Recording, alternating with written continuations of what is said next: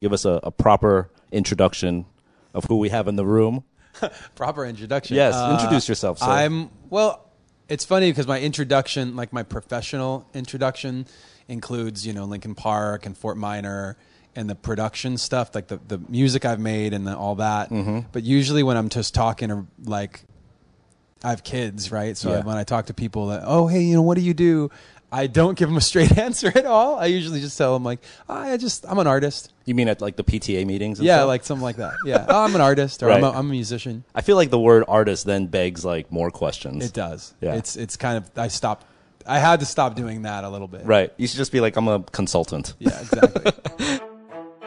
From Hypebeast Radio, I'm Jeff Staple, and this is The Business of Hype, a show about creative entrepreneurs, brand builders, innovators, and the realities behind the dreams they've built. It's not often we have a musician as a guest on The Business of Hype, but Mike Shinoda is no ordinary musician. He helped form Linkin Park, one of the most influential and successful music acts of not only our generation, but of all time. There's a rare breed of acts in music that has sold millions upon millions of records. Now, I know when numbers get that big, it's kind of hard to put things into perspective, so let me help. Aretha Franklin, 25 million records sold lifetime. Nirvana, 46 million. Tupac Shakur, 51 million. Prince, 65 million. Britney Spears, 81 million. And Linkin Park, well, they've generated over 85 million units sold worldwide, putting them neck and neck with none other than Beyoncé herself.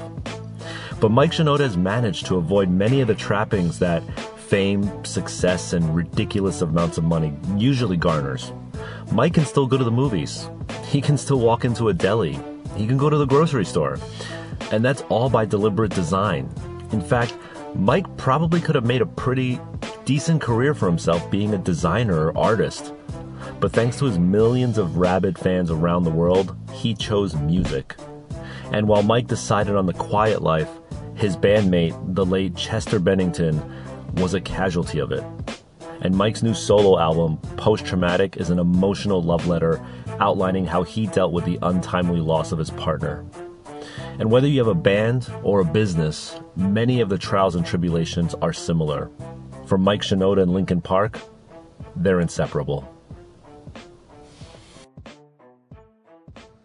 And we were talking before we started recording, talking about, you went to Parsons. Yeah. I went to Art Center. Like, I went to school for art, and it was in the more traditional sense. Like, I went for illustration and some graphic design. And that's what I thought I was going to be doing until the music thing took off. Like, you probably could have been a working, successful artist / graphic designer. Oh, that's for sure what I was already doing. I'd done a couple of album covers and like single covers for rappers, and it was put together. Like I pitched to like a couple of like Atlantic Records and a couple of like indie hip hop labels, and got a couple things just before we got signed ourselves to Warner Records. And they didn't know. Like, they holy didn't even shit! know. Really? Yeah, I did Styles of Beyond. You ever hear of the Canadian rapper Socrates? Of course, I love Socrates. So his 12-inch for his one of his early singles, I did that. It's an image of him breaking a turntable in half with his hands. Okay, its illustration was. I did wow.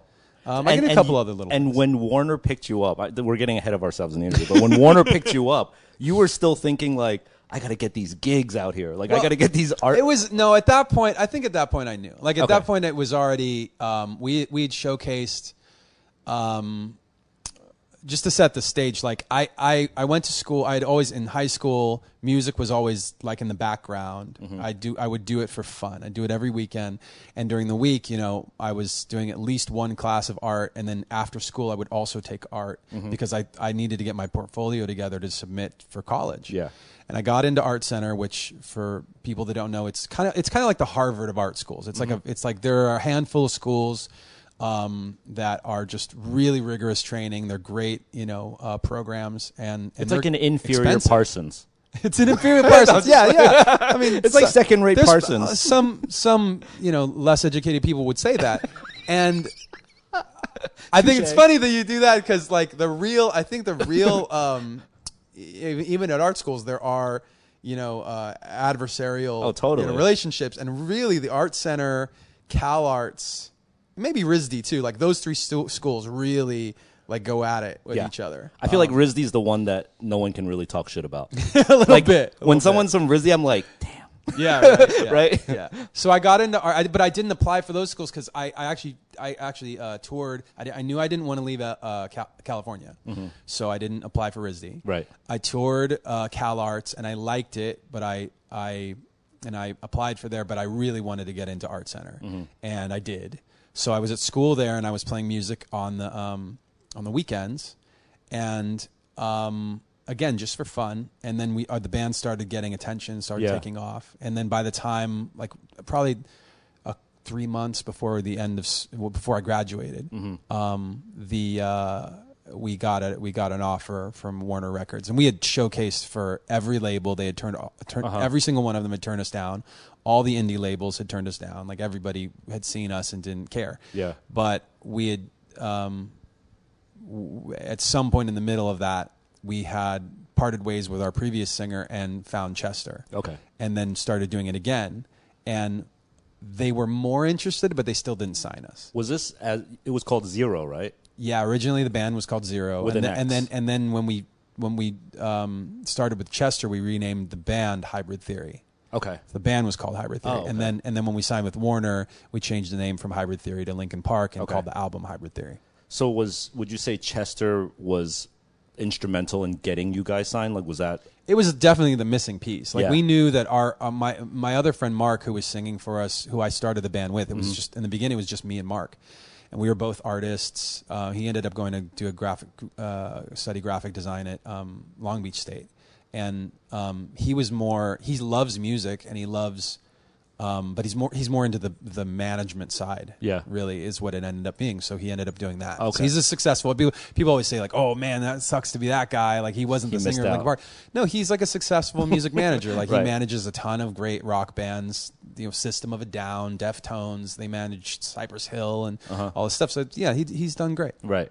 When you were, so rewind a little bit, when you first entered into school, like you were just going to be destined to be like a working designer / artist, right? Was Right. musician like a distant third? No, it was there. I mean, I was just trying to juggle it.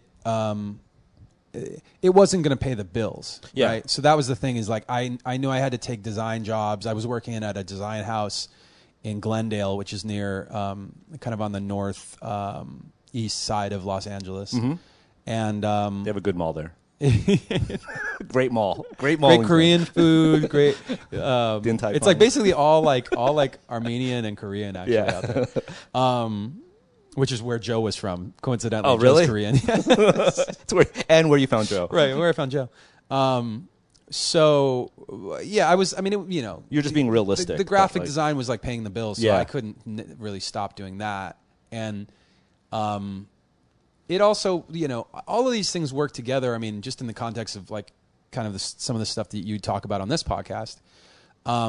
Learning how, as a freelance illustrator, graphic designer, you're running your own business. You're constantly like having to go and drum up work. And also you have to be a good collaborator.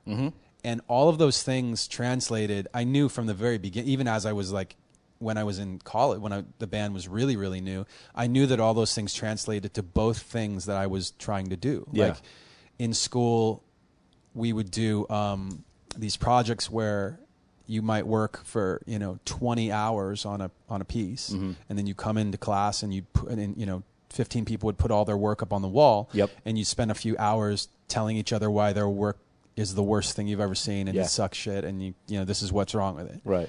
And you have to take that. Like you have to sit there and listen to everybody else tell you why your work is a piece of shit. Totally. And figure out how to, like, number one, have a thick skin about it, but number two, really like find the truth in those things. And I always found the stuff that's made me the most angry was the stuff that was right. It was like if somebody said something that was just ridiculous, like I had a thick skin about that. I was just like, You're Well, an they idiot. don't. They don't know. They just their perspective's different than mine. Their goals are different than mine. Right. They're not trying to make the same thing I'm trying to make. But if somebody says something that like I couldn't understand why it bothered me so much, it was usually because there was some element of truth. Yeah. To what it was they were Right. saying. Yeah, the power of critiques. Yeah, man. Yeah. And that's true for a band too. Like in a collaborative, like our band was always has always been a democracy, and so listening to each other's opinions and criticisms and stuff has always been like a big. It's been one of the key components of the band. Back in this time frame, who were like your inspirational muses? Okay, I remember. Well, so the obvious stuff, like musically, I listened to. I had always been a big fan of Nine Inch Nails, Deftones on the rock side, those guys, and also like some more classic stuff like Jimi Hendrix and Led Zeppelin, which incidentally I got turned on to because of a lot of Rick Rubin's production. So Public Enemy, Beastie Boys, Run DMC, and then at that time the Roots were really starting to happen. So I loved the Roots. I loved a lot of the Raucous stuff. Yeah. I designed a lot of the Raucous stuff. I remember reading that. Yeah, it's so wild, man. It's so crazy. I mean, that stuff was like so. It's like so. At that time, I was just talking about this in the car because we were listening to Farside. You remember the Farside? Of course. Okay. So the Farside came out. It was a rap group from LA, and like it was very like the vibe that I always got from them was like it was like Tagger, Skater, like almost like backpack rap. Yeah. Like they were playing live there was live music going on, like real live drums and bass and all that, and guitar, and them rapping over it at like you'd catch them at like house parties doing that apparently. I didn't actually ever see that. I did see them on stage with everybody there. Yeah. Like in the early days. And then all of a sudden things changed. Like this was a group that was like it was all about these more like they were just having fun, right? It was very playful and jammy. And then all of a sudden it was like Nas came out, and then it was like Nas and Mobb Deep and Biggie and Tupac and so on. And there was a seriousness and a complexity to the delivery, to the subject matter, and even to your like the culture behind your personal story. Who is this rapper? And if you didn't have that, like then nobody wanted to hear you. Like so all of a sudden, like a group like Farside couldn't exist. You're right. Wow. And so I was deep into all that. Like I probably listened to more East Coast hip hop than West Coast hip hop, but I listened to it all. That was my probably like 90% of what I listened to. And then did you have like artist / illustrator? Yeah, for sure. Muses? So in school, I was more, since I was focusing on illustration, it was a lot of like the Mark Ryden kind of world. Yeah. It was a little more cartoonish. Was Juxtapose a big thing in your life? So yeah, magazines like Juxtapose, galleries like La Luz de Jesus, and Giant Robot. Of course, Giant Robot. Yeah. These are just, I mean, I hate to say old school now, because it makes us old. Yeah. But these were like mainstays back then. But man. all that stuff is very like one of the things about the internet is that you can go deep on just about anything. But I feel like the recorded history or the what do you call that? The verbal history, rather. Yeah. Not the recorded history. The verbal history of people that were there and fell in love with these things. Like it's so important to keep that alive because it speaks to the things that are in play now. Everything is cyclical, so like you learn things from movements that have already happened. I was talking to Bobby Hundreds, and who's a friend, and we were talking about how we're hitting an age where like he's got employees that they did this came up because we were talking about the Karate Kid collabo they did, which is a movie that we all loved growing up. Like me in particular, being half Japanese, like this movie was like I was practically looking at my family, and they lived in Encino near where I lived. Like the dude, Mr. Miyagi looked like my dad. Like it was like very familiar. Yeah, and and so Bobby did that that collabo, and I was like, oh man, that was such a good, a cool one to do. And he said, obviously a lot of my staff hadn't seen the movie. So when I told them about, like, this is going to be one of the things, I always ask who's seen it and who has not. And then we do a screening at the office. Yeah. And he found himself like in this position of like, he felt like, when I was your age, like, let me tell you this story about whatever, and trying to explain, these things, which he has to do pretty regularly about some, the collabos that they do. And I feel weird because I don't ever want to, I don't, being on the receiving end of that, I didn't always love that as a kid. Yeah. Like when somebody's like, it feels like they're lecturing you.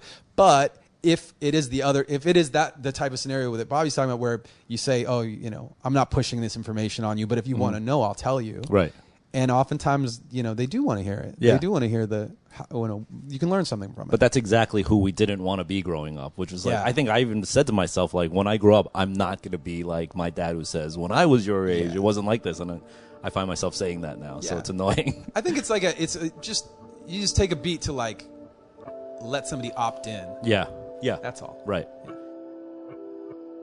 You can see how all the varied interests that Mike had very likely prepared and built him into the man he would soon become. Not too many people I know can cite inspirations like Nine Inch Nails, Led Zeppelin, then Public Enemy and The Roots, and then Mark Ryden and Juxtapoz magazine. Mike is literally all over the place. And that's probably a good thing.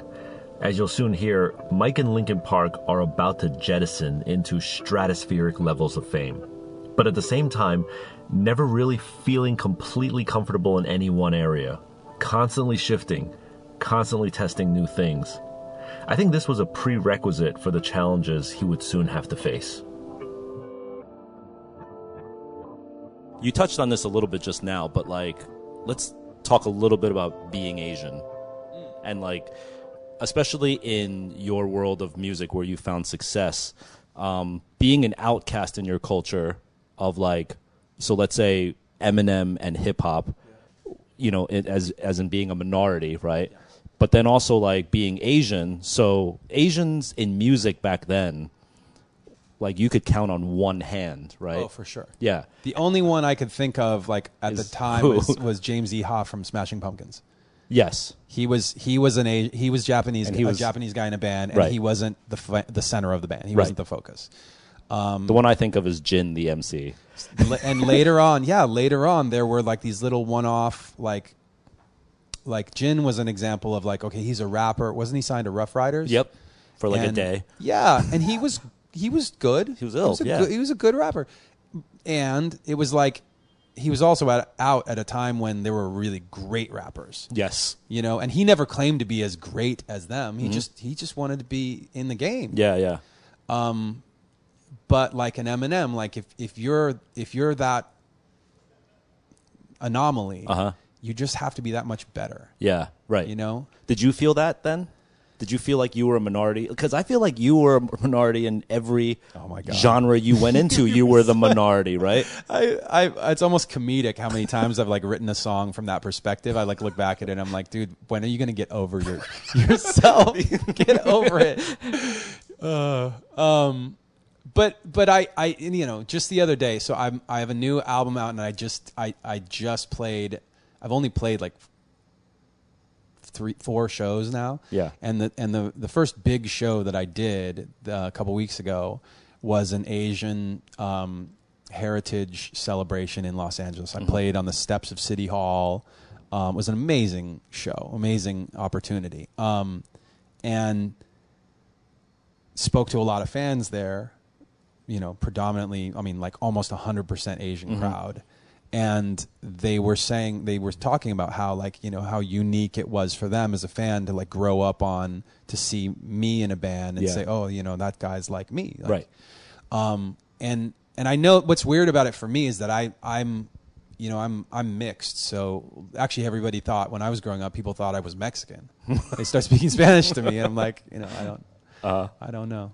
But the truth is like we did a lot of culturally, like we did certain things that are very Japanese American in my house. We celebrated Boys' Day, which eventually was Children's Day, and we celebrated. We would go to Obon festivals, they have down in the valley, and we would do New Year's. Yeah. I'd see my whole family and eat the traditional foods and stuff. Unfortunately, like my brother speaks Japanese like pretty fluently. I opted for art classes, so I didn't learn Japanese, but definitely it was complicated, for sure, being Japanese and like coming into music. I like, here's an example. When we were called Hybrid Theory, Joe and I, being the two artists in the group, we designed a logo for the group that was based on kanji. Okay. So Japanese letters. So we took the H and the T and put them into one symbol, and it looked Japanese. Yeah. And that's what we liked about it. Right. And that was our logo. And when we got signed, and we were talking about, let's put out these, we're going to send press up some like promotional demos to send to fans or whatever.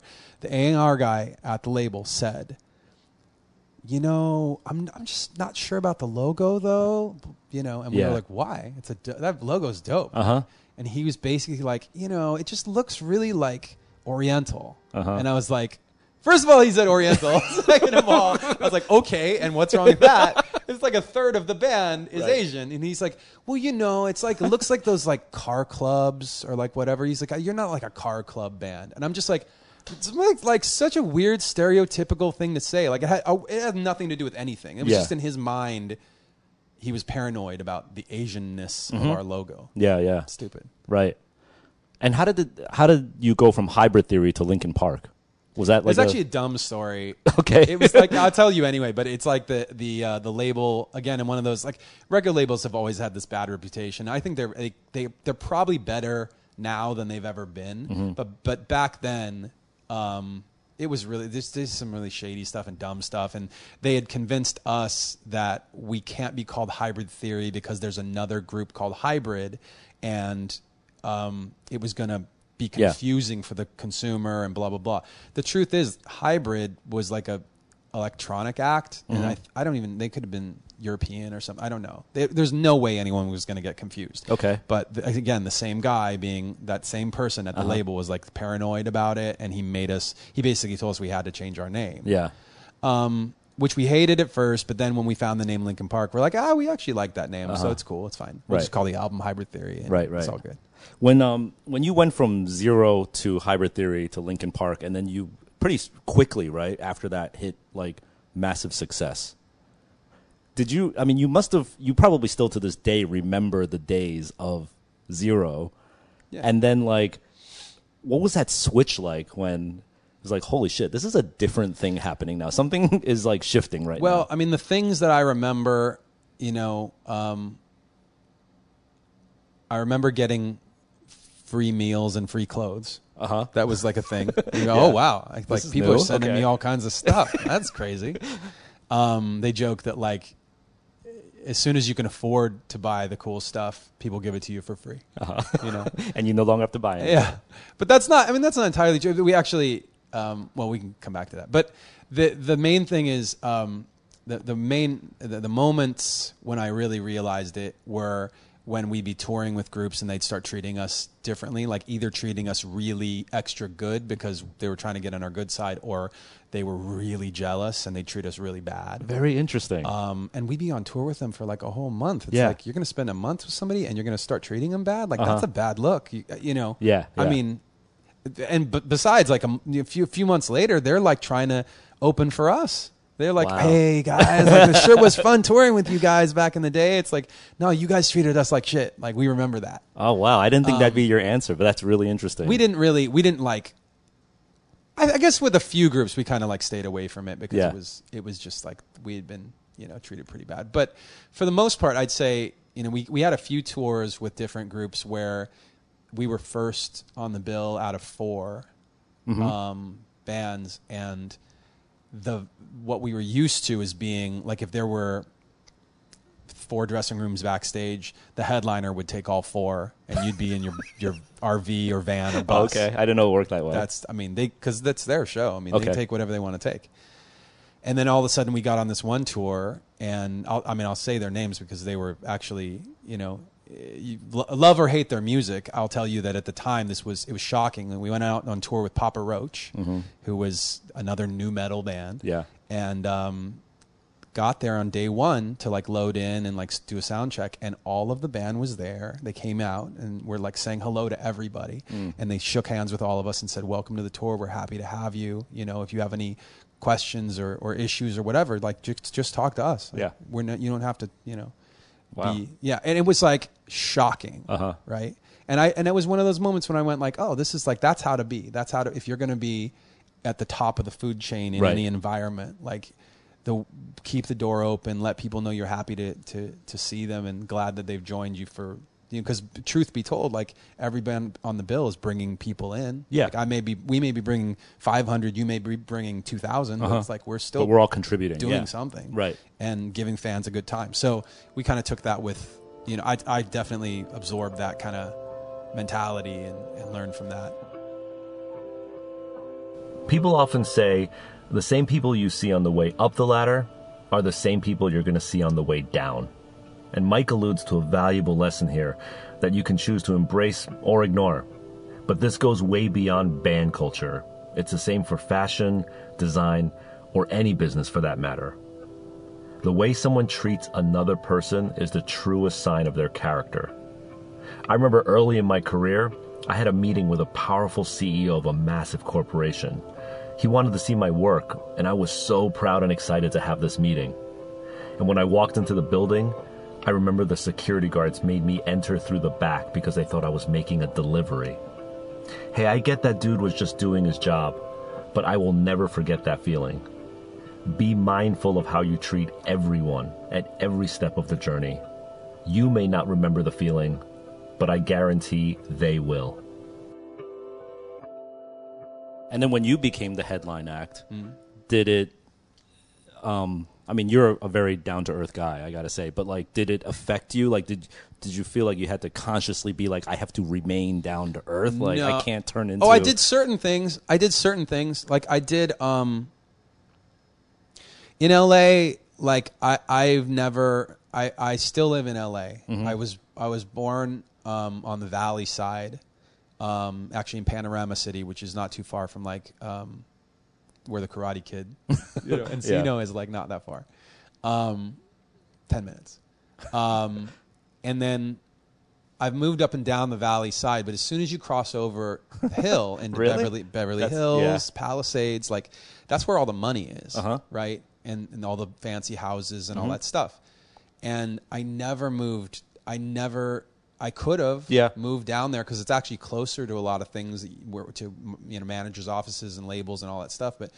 And it's like all these nice houses and stuff. But I never wanted to do that because I knew that slowly but surely that culture would affect me. And also like planning on having kids and stuff. Like your kids growing up, the place you decide to raise your kids, like that affects the kind of people they are. Yeah.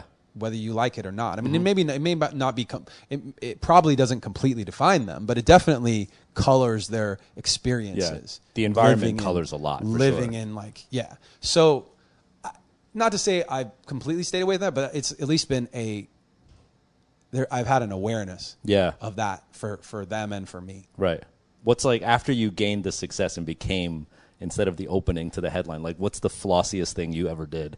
Where you even checked yourself and you're like, that was crazy, Mike. There was a point where, do you remember Pimp My Ride? Yeah. You remember the West Coast Customs Exhibit? So I had a green, like olive green Range Rover with rims and a system in it that like they literally, that same company pimped.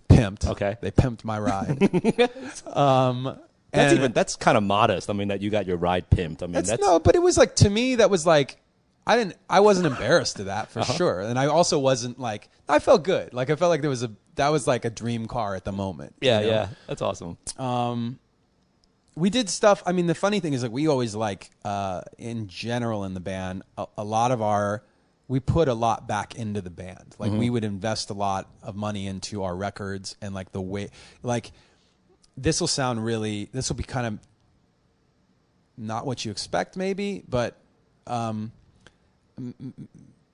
giving yourself the environment and the opportunity to make albums in a very relaxed way with all of the gear and possibilities, where it feels like anything I want to do in the studio, I can just do it. Yeah. Like that's very what's the word? It's like a It's a luxury, right? Sure, yeah, sure. I mean, it's almost like, if I think of it in that way, like our studio experience for a very long time has been very luxurious. Mm-hmm. And that goes with, like, you know, instead of writing your songs at home and getting them ready and then bringing them in to record, we would walk in with nothing and just sit in the studio and create with all of these amazing tools, like, you know, hundreds of thousands, maybe millions of dollars of gear. I don't know how much money. I mean, some of those studios spend that much on their gear. So the beautiful thing about that is to be able to go in and record in a studio for, you know, a year in that environment is like, that is expensive. Right. And we would do that because we knew that we were investing in not only our record that we were making, but our education about how to make a record. So I've spent, at this point, I can't imagine how many years I've spent just sitting in a studio. Yeah. Many, many years. Right. Like But 10,000 hours thing, like that's like... You blew that out of the water. That was like the first year I think we did that. But I think that's a wise investment. You invested in yourself versus the need to be like buying 3 Lamborghinis. Yeah, I was never that guy. Yeah. Like that kind of attention doesn't really do anything for me. So yeah. It always kind of went back into it. I think it went back into the art and the work. That's dope. I want to touch on one portion of your career, which is the project that you did with Jay-Z, and how, like, the crossover into, like, you talk about East Coast hip hop and how that was an inspiration for you coming up. Was the concept behind that? Did you birth that concept, or did Jay do it? Like, how did that come to birth? Yeah, I mean, it came from me. It came from you. Okay. So here's what happened. And I remember that we got the message from John Maneely, from Jay's manager, saying, you know, it's basically MTV had decided they wanted to make a series on mashups where they would take 2 dissimilar artists and they put them together. It was basically like at the end of rap rock. They were like, okay, we're going to do these like mashups of bands and rappers, and that'll be a series. We'll do it like every week or every couple weeks. And so they told Jay, would you do our first episode, and who do you want to do it with? And he said Linkin Park. So he was the one that chose us. And they called us, and we said, that sounds amazing. Our manager said, how do you want to respond or whatever? We were touring in a bus at the time, and I had a laptop with some recording software on it and an MPC. And Jay had just put out his Black album, acapellas and instrumental. I think, did he just put acapellas out? Whatever it was, I could get his acapellas. And like literally just go get that, which was unusual. So I made 3 of the songs. On a bus. In the bus, in like basically a day or 2, I made them. And that was my response. I sent those, and I remember we had exchanged phone numbers, and Jay texted me when he got them. I just looked at my phone and got this text that said, "Oh shit!" Wow, that was it. That was the response. And they all, I mean, everybody flipped over the idea, and we all got on the phone. It was like me and Brad on our side, and then Jay and the managers, and it was basically like we had told them. What I wanted. I told them what I wanted to do. I said, they're going to say, you know, they want to do like these little, you know, mashup episodes. I think we go and we do basically an EP of songs, and we create something that's so good they can't do a series. Like, make the first episode so good that it's like the bar's too high. And what nobody really knew is that by asking me to do it, this is the thing that I was better at than almost anything else. Like my favorite thing to do when I was growing up, learning how to produce, learning how to make beats. The way I would make beats is mashing things up. Like I had been mashing stuff up since like the early 90s. Right. And my first beats were like I'd sample 9 Inch Nails and Rage Against the Machine and the Jackson 5 and put a Mobb Deep acapella on it, or like a Wu-Tang Yeah, this is your shit. That yeah. was what I They did. thought they were getting Linkin Park, but every they're actually weekend. getting you to No, do this. Every yeah. weekend, that's what I would do. I would skip. People would have parties. I would go to my house and make stuff with my friends, and we'd rap over it. Maybe they'd just be mashups. Maybe they'd be joke songs. Yeah. And then we'd go to the party at like 11:30 when everybody's already hammered, and like drive up, and they'd be like, "Yo!" They come in the car and they listen to the new shit, and I play them the song. That's and sick. You know, and so that's when we did the Collision Course thing, it was just that.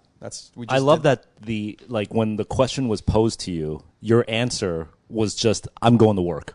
It was just music. Like you're just like, yeah, I'm not even like, what's my rate? What's my fee? Like, how's this carved out? I mean, the thing is, like, I'm sure that the legal teams it was maybe the most complicated and the hardest project they had ever assembled. Yeah. Because they were dealing with Viacom, Jay-Z's catalog. By the way, the producers on the songs that we used, Kanye, Timbaland, there were samples involved. Right. And there was Linkin Park and Warner Brothers. Yeah. And then we turned it into an EP and a visual, like an EP and a DVD worldwide.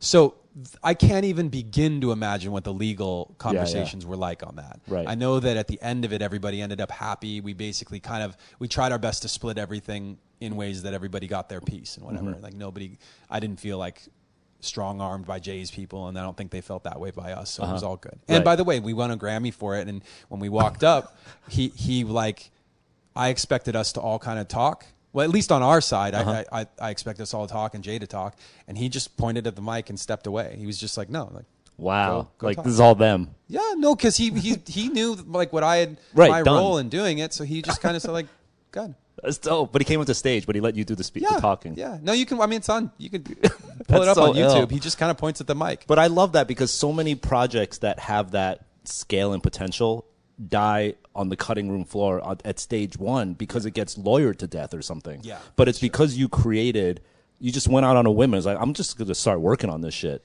And we had the vision. Like I remember, like when it came to the Grammy performance, for example, Brad was the one. Our guitarist Brad was the one who said, this whole mashup thing, as we all knew, came from the Danger Mouse Grey album. Mm-hmm. So, and the Grey album was where Danger Mouse just having fun. He mashed up Jay's Black album and the Beatles' White album. Mm-hmm. So the idea was for the Grammy performance, we said that's where this mashup thing started. Let's finish it. Yeah. And bring it full circle and include the Beatles. Let's include Paul McCartney. And I was like, wow, that's such a dope idea. We're never going to get Paul McCartney, but that's dope. And management, so he asked management to contact Sir Paul, and he came back immediately and said yes. And we were like, Mind blown. but that's the thing is like when the creative leads like that, Yeah. and that you can. It's almost like the what people talk about when they talk about like a good elevator pitch. When it's like, this is my concept. If that concept is short and sweet and you get it and you know it's good, it's much easier to get to the finish line. Yeah, yeah. When you know it's when You painted everybody the picture believes- already. Yeah, Yeah. when you believe in the concept. And so Right. he said yes, and everybody else went, whoa, okay. And then like it was funny because Jay had just retired, and so we were in.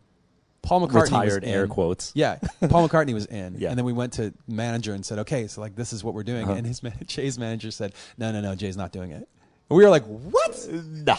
Come on! Like we got Paul, Right. We got him." And then he was like, "No, Jay's not doing any more performances, any more music. Like he's an executive now, and blah blah." So the idea was so strong that it even convinced them to Right. pull him out of retirement for a moment. Right. At the beginning of it. It was probably one of those things where people said, one of the reasons people said, oh, he's not really retiring was because of this performance. Amazing. Mike's vision is crystal clear here. And he's right. If you have that set, everything else will fall into place.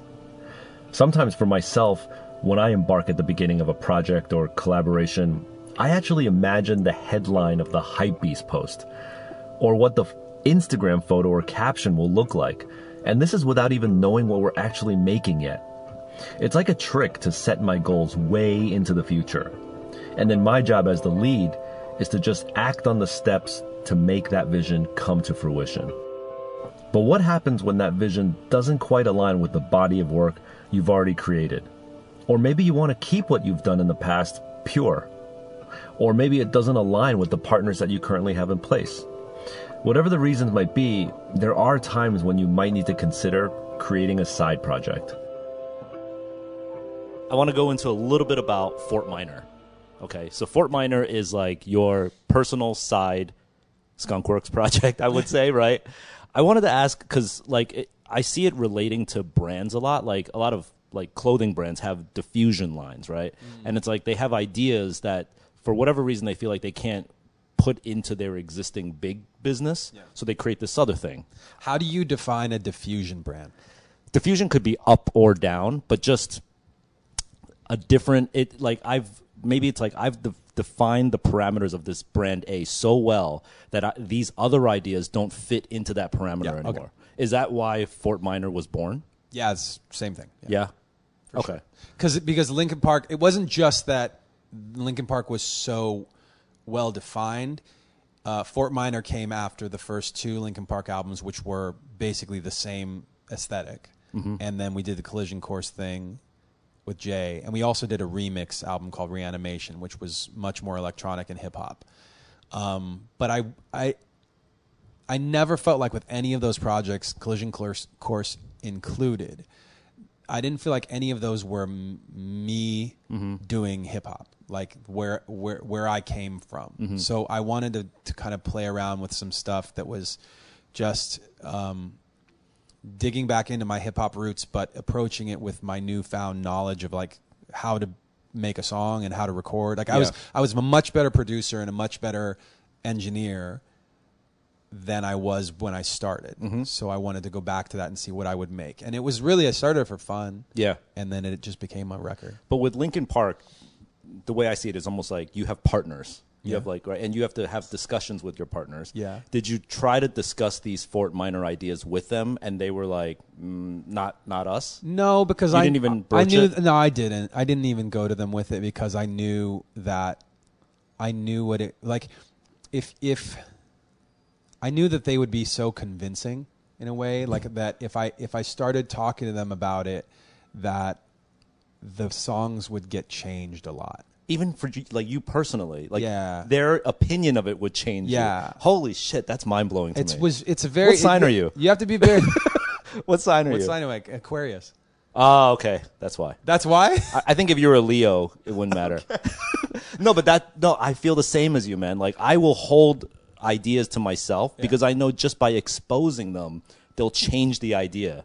Just hearing other people's thoughts on them. Well, you got it. Like if you know you're susceptible to. Like I'm a good collaborator. Like I like to collaborate. Yeah. So there are times when I have an idea that I feel like it's a pure idea that I know that if I start opening the door to other people, that the idea will change. And I have to think before I have the conversations. I have to check myself and say, do you want to keep this idea the way it is, or do you want to change it? Because if I don't want to change it, then I just don't start the conversation. It's like that's how Fort Minor happened. That's actually my new album, the solo album I just put out this week. It's the same thing where I just knew in both cases that I had a complete vision and I didn't want any other I didn't want any other input. Okay, so then the other side of that coin, did you have to sit down and tell the fellas, guys, I'm doing my own thing with this? Yeah. That was it was a little tricky, but at the same time, you know, we had been through, we had a really long run on the road and with all the music we had put out, and the guys wanted to take a break. Okay. And I'm more... Keep working. I'm more, I work. I love to work, and I keep making stuff anyway, even if I'm off. So my attitude was like, well, like I'm going to make this stuff anyway. First it was I'm making it for fun, and then it became a thing, and it was like, well, the guys are going to be, you know, what is this going to put them off the road for an extra, 6 to 9 months? Like probably not a big deal. Right. You know, so I just let them know that way. That's kind of what I was thinking, and it ended up being like it. I remember them being supportive. Cool. So, yeah, they were cool.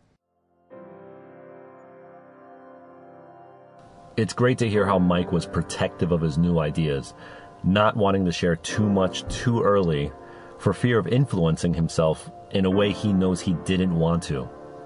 But at the same time, he knew he had partners in both music and business, and transparency is paramount to keeping the sanctity of Linkin Park. Finding that balance was the key in allowing him to explore these different paths. So, we're about to start talking about Mike's new album, Post Traumatic.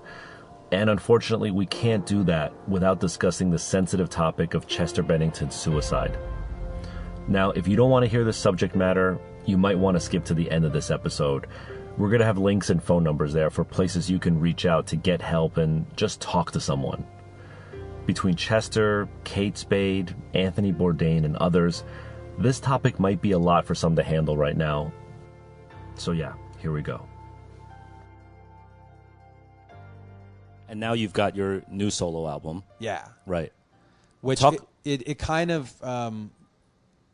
like I said, similarly, I had an idea for it, and it was pretty clear. Right.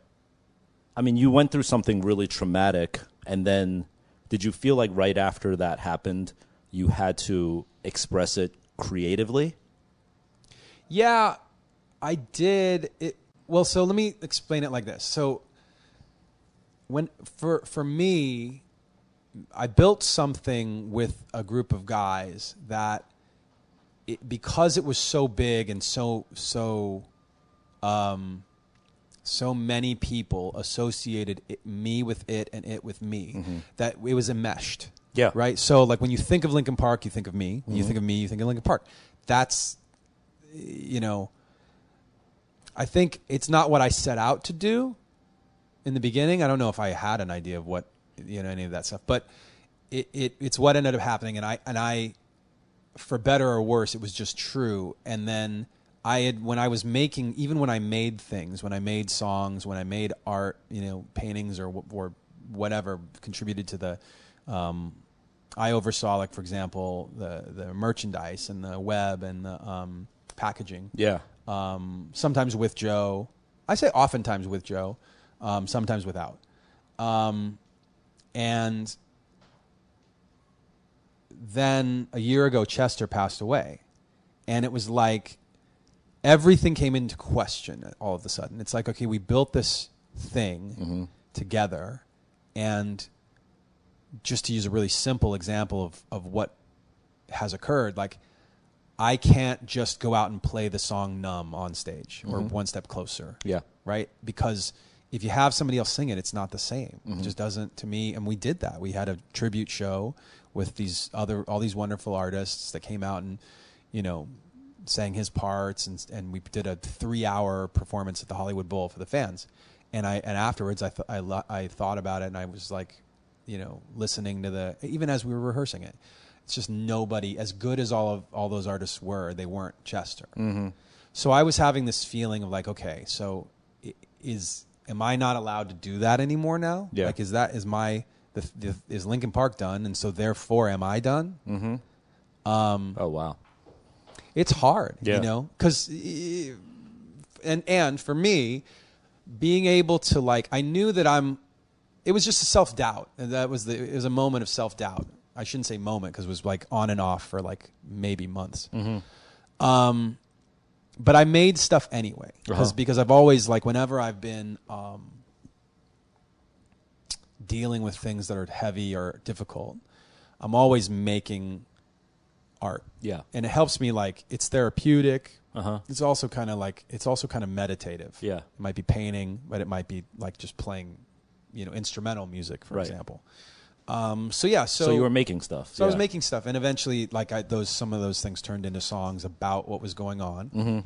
And did you feel obliged to the fans? Because not only was Linkin Park this thing you built, but now there's this following which is massive. Did you feel like you owed something? Like, was this your response? Besides, like, a press release, you wanted, like, something more of, like, an emotional response. I didn't feel that. To me, that feels like there was a like an obligation, or like almost like if you didn't do it, you'd feel guilty. Like, I wouldn't have felt guilty if you didn't put anything out. No, I wouldn't have felt guilty, but I felt like our relationship with the fans is it's not a fan artist. I mean, it's more than a fan artist relationship. Like it's more cultural. Yeah. Like you could see it on full, like a lot of people don't know that about our relationship with the fans. And it was on full display after Chester passed away. Like there were tributes all over the world just imagine how many countries we played. Yeah. Like it was, fans getting together. Some of them had their own concerts and sang all the songs. That's amazing. Raised Your money. fans are almost more like Apple fans, right? It's like that. Yeah. It's like religious. It's a little bit maybe, but the difference. Well, I'd say maybe, and the thing that I noticed about them after that is that they were reaching out to one another. That it was like they were going through something difficult, and they didn't just need closure. They needed they needed to be consoled. They needed camaraderie and like community. And some of them needed some of that more than others because, when you talk about, whenever it borders on or addresses suicide, that information is like a landmine for some people. Like it sits inside of a conversation, and once it happens, like they can't like undo it, and if that triggers somebody, then it can be really hard. Yeah. So for those fans, a lot of us had to get educated on like for their behalf, like had to get educated about how to talk about it and how to be sensitive to them. And now, when other artists have passed away, when other people, just recently Kate Spade and Anthony Bourdain, like I got called to do an interview about the same subject came up again, and I'm in a better position now to talk about it than I was a year ago because I've learned so much. I've been thrown into this subject, and it's.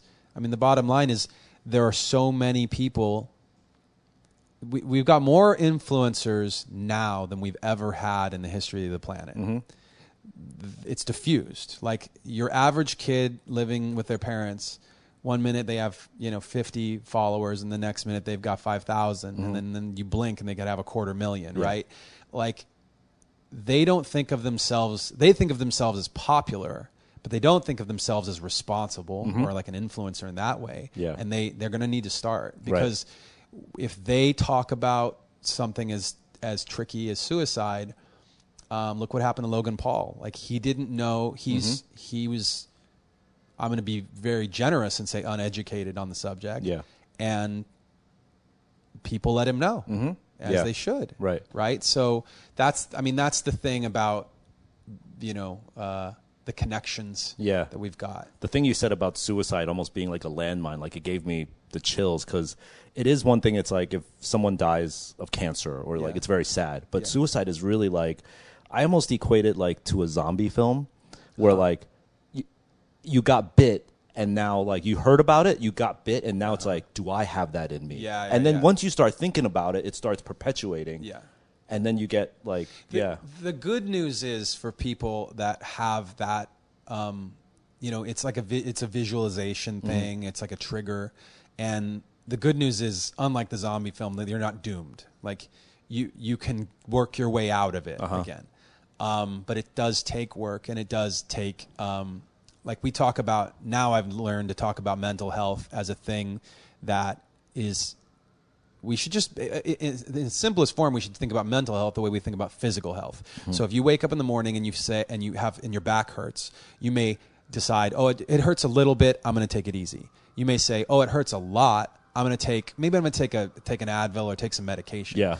Or one level higher, I got to go to a doctor. Right. I have to go see a professional. And no one does that for mental health right now. They don't do that for mental health usually. And people walk around just ignorant of their own mental health status when they could be checking in and saying, okay, I should take it easy, or I should get medication, or I should see a doctor. Like those are different levels of pain, right? Yeah. And we do have that mental pain, and we should go through those processes if that's what we need to get better. Yeah, I just heard a David Chang podcast talking about Bourdain, and he said, like, it's so common to have call into work and be like, yo, I can't come in, I feel like crap today, like my back hurts, like you said. Yeah. But if you call into work and say, like, I can't come in because of my mental issue, that's a huge stigma that no one wants to bring up. That's like, oh, you're weird. Yeah, you know. And well, it's also not right. they conflate it, they mistake it for like just being crazy. Yeah, they lump it in with like, oh, you're unfit. Yeah. But that's not true. Mm-hmm. That's not true. Like especially if you're dealing, and I realize that from an employer's point of view, like it's a very fuzzy kind of excuse, right? Oh, I can't see. You can't see it. I can't see it. And by the way, if the reason they're depressed is because of a very personal issue, then they can't tell you. So now all of a sudden you're being told, like, you got to just trust me. Believe it. Yeah. Trust me. I'm in trouble. Right. Like that's hard. Yeah. That would be hard for an employer, I'm sure. Yeah. Okay. So this last part I think is something that I definitely wanted to bring up, because I view what we do sometimes in life as like a rat race. Right, and you enter this rat race and you try to figure out your ways to success and fame and notoriety and financial success and respect. And what's been happening since Chester, and even, you know, you could even say like Amy Winehouse before that, and now Kate Spade and Anthony Bourdain. When Anthony Bourdain, when that happened, because that dude to me was like living the life. Like there was no, not financial success, but there was no more making it than his life. Yeah. It begged the question. And I want your take on this, because I think you've in many ways completed the rat race. Like you've at least gotten to the point where you've seen the other side of the rainbow and you've seen massive success. What is it about exiting that rat race that fucks up some people so hard? I mean, even like Kanye right now is like, he's openly struggling with, like, what is it? What's happened? What is it on the other side? Tell us. I don't know. For me, I mean, there are no definitive answers for people, right? But one thing that's always helped me with perspective on success is the moment I had to realize that success was more subtle, could be in the more subtle things than you thought. So, you know, when you're young, you think about money and you know, maybe some people get into music for money, cars, girls, whatever, right? Just fame, just being famous. Yep. And my number one focus above those things the whole time was making great music, like making stuff that I felt was great. And other people could talk shit about it or do whatever they're going to do, but when I listened to it and I listened to something else that I thought was great, I could at least go, I'm getting closer, I'm getting better, you know, and I'm certainly not bad at this. You were concerned with the product. That's it. Your product. Well, I wanted stuff to be great. Yeah. And so then if whether you make the money or you don't make the money, like, okay, well, I stood behind the product first and foremost. And we made an album called 1,000 Suns, which was a concept record. It was very hard for people to digest. It was a polarizing record. We put it out, and before we even put it out, we had massive fights with the label about it because it wasn't commercial enough. Yeah. And it got either 1 star or 5 stars on everywhere it was reviewed. Right. Because there were people that said, wow, this is art, this is beautiful. And other people said, wow, this is not Hybrid Theory, fuck you guys. Yeah. Right. So, and in order to put yourself in that position, you have to say, like, what are my goals, and am I achieving them before anyone else even sees it or hears it? Yeah. Am I achieving my goals without any other input? And we felt we were. So we put it out, and then it didn't matter how many people said bad things. We already knew that we were achieving our goals. Moving even further along in life, those goals can be even more subtle. They can be, you know, balancing work and family life. They can be making sure that you feel, some people prioritize like an inner peace. Yeah. So that you're not constantly, there's not that noise of like competitive nature and the world outside and the news feed and the whatever is going on. Like, to be able to say, like, I went my entire day and I wasn't really fazed by all that stuff. Like, that's a good day. You're at that point. That's a big, I'm getting there. Yeah. It's still a struggle though. Like, you still have to mute like deliberately mute things out. I mean, you work out, right? Like if you work out, like some days you come in and you're like, I feel great. Yeah. I'm ready to go. And other days you go, man, that workout was kind of weak. Yeah, I feel bad. yeah. Okay. But you're going to come back the next day and do, you're going to, you don't feel like, oh, my workout is ruined forever. Yeah. I'm just bad at this now. I quit. Yeah. Right? Yeah. And that's what I feel like with some people, like they feel like they got to a point where they achieved so much and they go, I don't have anything. Like, what else is there? It's all downhill now, And that's sad. Right. I think for me, it's always been like, if you can, when you hit one goalpost, you got to look for the next one. Yeah. And look for it in a very like honest way. Right.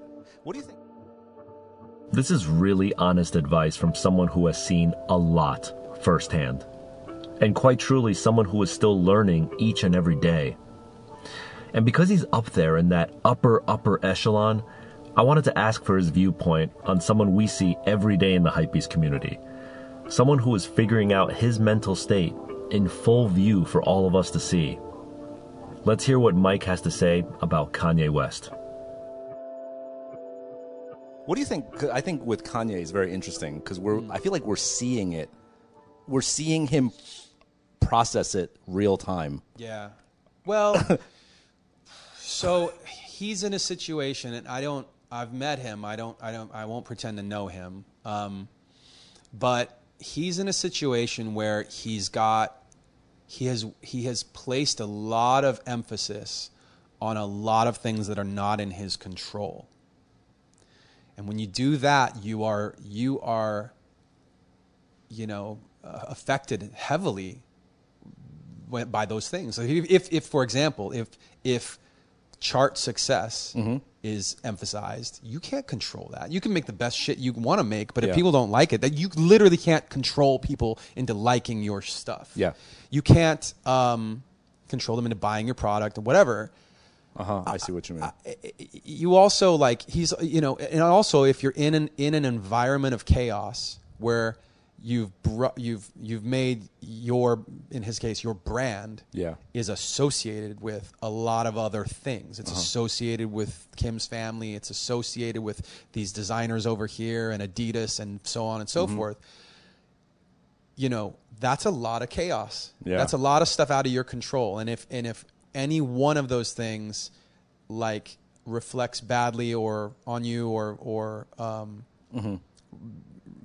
requires a response, then all of a sudden you're being pulled in those directions. I think that's very chaotic. Right.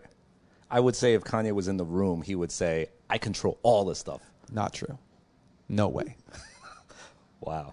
I think that's very like anybody who thinks they are, I think they're kidding themselves. Because that's just going to fall apart. That's a house of cards. Yeah. But to me, the other part of it is that he's genuinely talented. He's genuinely, one of the best producers alive. Yeah. And when that's hovering over your head, that's a lot of pressure. Yeah. And he's created this culture of chaos, right? Well, it's not just the chaos though. It's I am a god. I am the best. I am whatever. Of confidence. Culture. It's like a culture of confidence when that's not humanly possible to be that confident every day. And I think to me, the bipolar thing that he's talking about and the moments of like weakness that you see him just kind of spaz. Yeah. Like I think that's when his confidence it gets shook and he cracks a little. And he knows like, okay, you're a human being, dude. There's a real human in there going like, I can't be a robot. Right. You can't just say, hey, make me greatness right now. Yeah. If you listen to his music, that takes a lot of craft to create those. So he didn't just give you every demo he made. Yeah. He made a lot of stuff to get to the albums that he puts out. Yeah. I think he needs to move to your side of the hills. Maybe so. Maybe so. I don't. And that's the thing. I feel bad for him, and I don't feel bad for him. Like Yeah, because he made the bed that he's sleeping in now. Yeah. I do. I will say too. The other weird thing though, is I don't think that's the best influence on some of the young people though. I think he has a lot of responsibility, right? Worshippers. Yeah.